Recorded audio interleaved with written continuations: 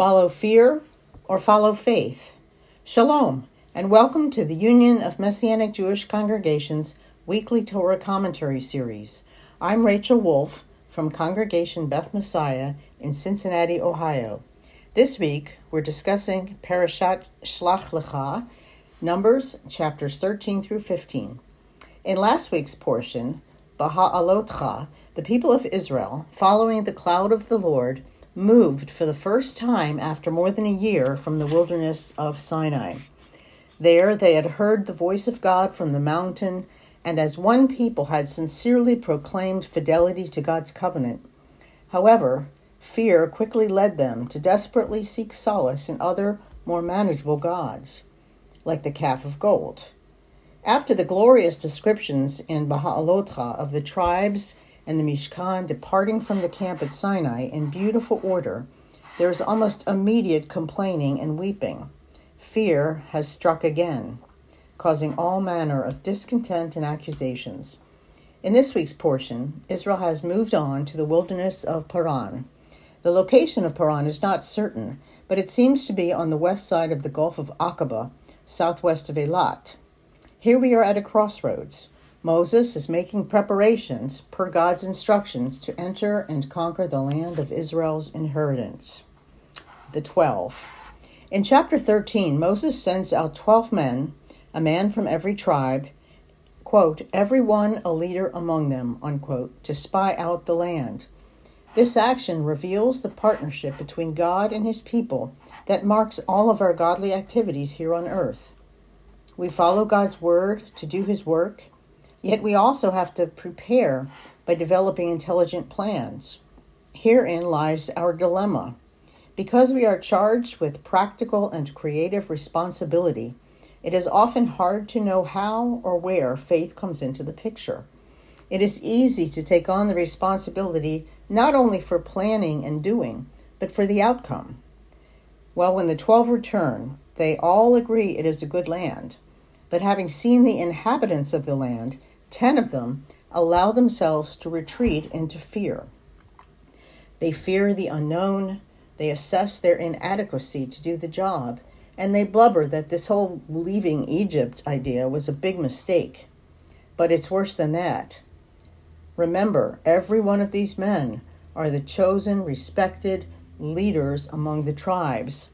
Not only do they quickly retreat into fear, they exaggerate the dangers, and by their report, bring all the congregation into such a fearful state that the people weep all night and decide to choose a leader who will take them back to Egypt.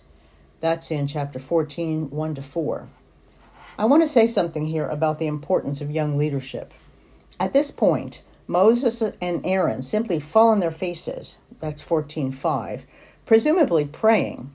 But I suspect they are also totally exhausted by the continuous complaining and inability of the people to believe God and to bear with some difficulties. This is when Caleb and Joshua step up, take the helm, and speak up. They tear their clothes in the traditional act of mourning and repentance, and then speak forcefully to the people not to fear. That's in 14:6-10. Unfortunately, they could not unearth the quickly sprouting seeds of fear that had been recklessly sown by the 10. God had to step in. But these courageous young leaders continued to serve Moses and the people of Israel until they entered the land. The fateful consequence of following fear is that none of the fear generation enter the land of promise. In addition, they sentenced their children and grandchildren to 40 years of wandering in the wilderness. Now let's look at the second round of spies in our Haftorah portion, Joshua 2. 40 years later, poised to arrive and enter into the land, Joshua, now in top leadership, sends this time 2 spies. It seems Joshua learned something from his previous intelligence gathering experience. So these 2 spies are sent to check out the situation at Jericho. The spies meet Rachav, a woman who lives right at the wall of the city and seems to be somewhat of a busybody, up on all the news. She tells these 2 Israelites that, quote, the terror of the Israelites and their God has fallen on the people of the land, unquote, and they are all faint-hearted. She hides the 2 spies, shows them kindness, and works out a deal with them to preserve her family when they come back to destroy the city. The 10 spies in Shlach Lecha let fear control them when they saw the sheer size of the giant Anakites. With hindsight, we can now see that the fear of the Lord had fallen on the inhabitants of the land, giving the Israelites a significant advantage. Rachav feared, but her fear led her to faith in the God of Israel. Had the 10 leader spies 40 years ago controlled their natural human emotion of fear and allowed themselves to be encouraged by the faith of Joshua and Caleb, surely the 12 conferred together as they trudged back to Paran, the outcome would have been quite different.